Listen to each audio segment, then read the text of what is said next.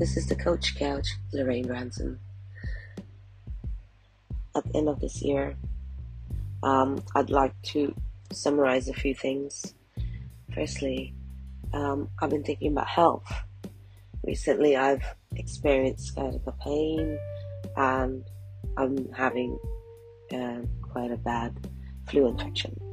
Although it's not the COVID, I have been thinking, how can we all, when faced with health issues, find cures and create coping mechanisms for pain that we suffer, be it through medication or other therapies.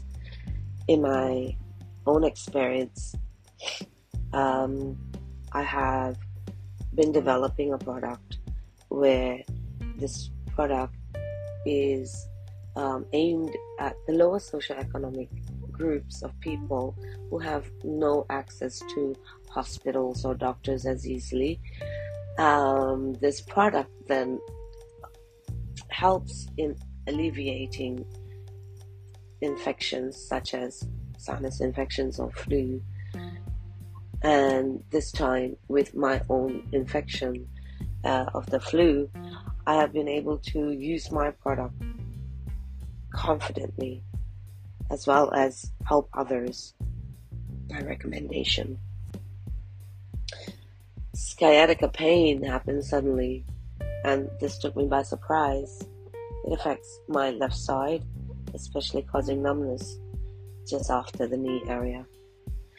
Not having had it before, I was pretty confused. I did my back out. How? And what shall I do? The questions I asked myself. I went and had thorough research on Google and found specific exercises through another physical coach, and my testimony has been very successful in helping other people. Because I had one therapy by a local person here, I understood the exercises that I saw in the video to be the same. So I've now made a commitment to myself to learn these exercises and relieve my sciatic pain. So, question, how do we cope? And does physical health then affect mental health or vice versa? I believe that when you feel good, you will automatically think good things. And I do believe that mental health is then connected to physical aches and pains as well. When we aren't thinking in a more positive way,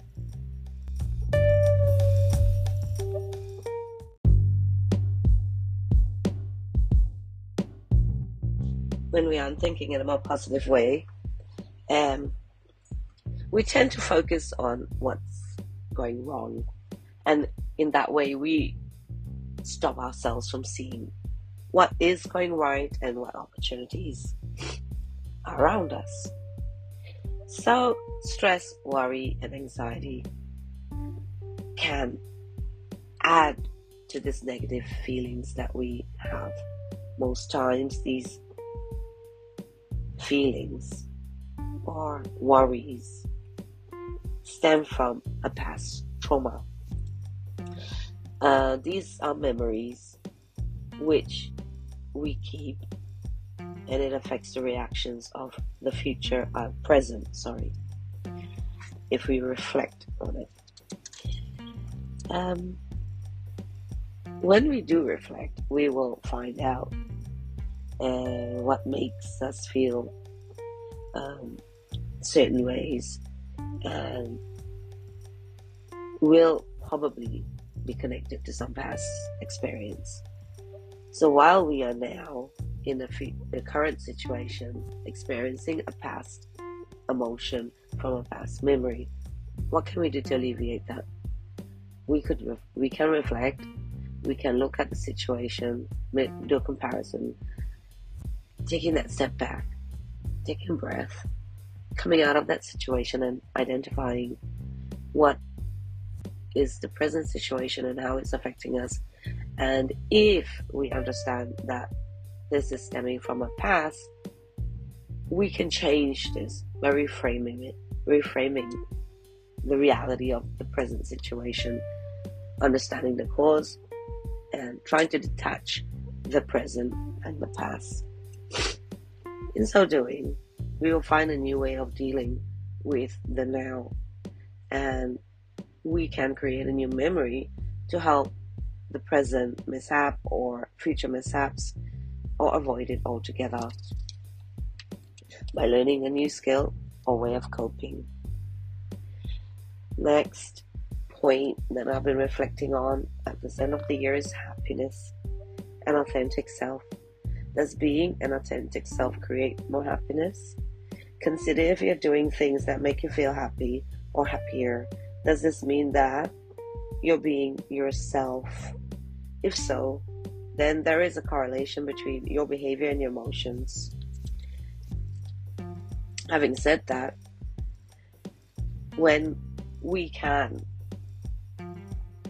understand that what we do is elevating us to a higher level of being our true selves, perhaps then our path to the real happiness or authentic happiness means reflecting, again from the past topic, reflecting on the negative and the positive, and trying to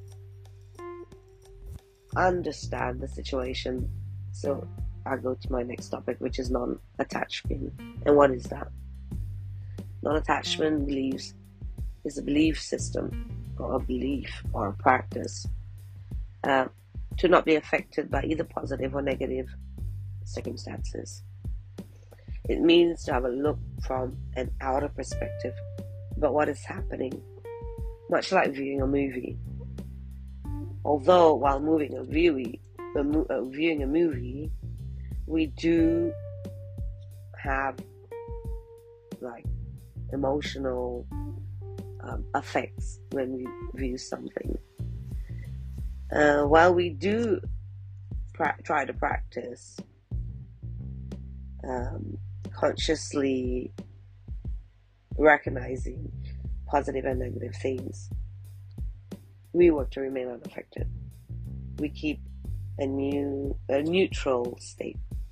And in my opinion, this is possible if, number one, we are not distracted by the many things in our outer environment. Number two, the environment needs to be consistent and constant, a space without distractions, and with reminders of the goal, which is to achieve non-attachment. Three, keeping company with those alike as a support system. So, while all the above are challenging to acquire stable emotions, requires us to make choices and work toward the goal.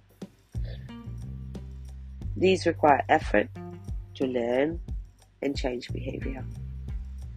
Our mind, its thoughts and formulations of perceptions, play an important part in the change process. Through neural pathways, we are open to change because we use the opportunity to learn. The brain will accommodate the new information as we learn. Excuse me. It will utilize that to affect cognition and form new perception. And this leads to improved behavior and change occurs. So with that, I would like to submit this last podcast with the hope that it will give some kind of hope, help for those who want to make changes in life and don't really understand how to.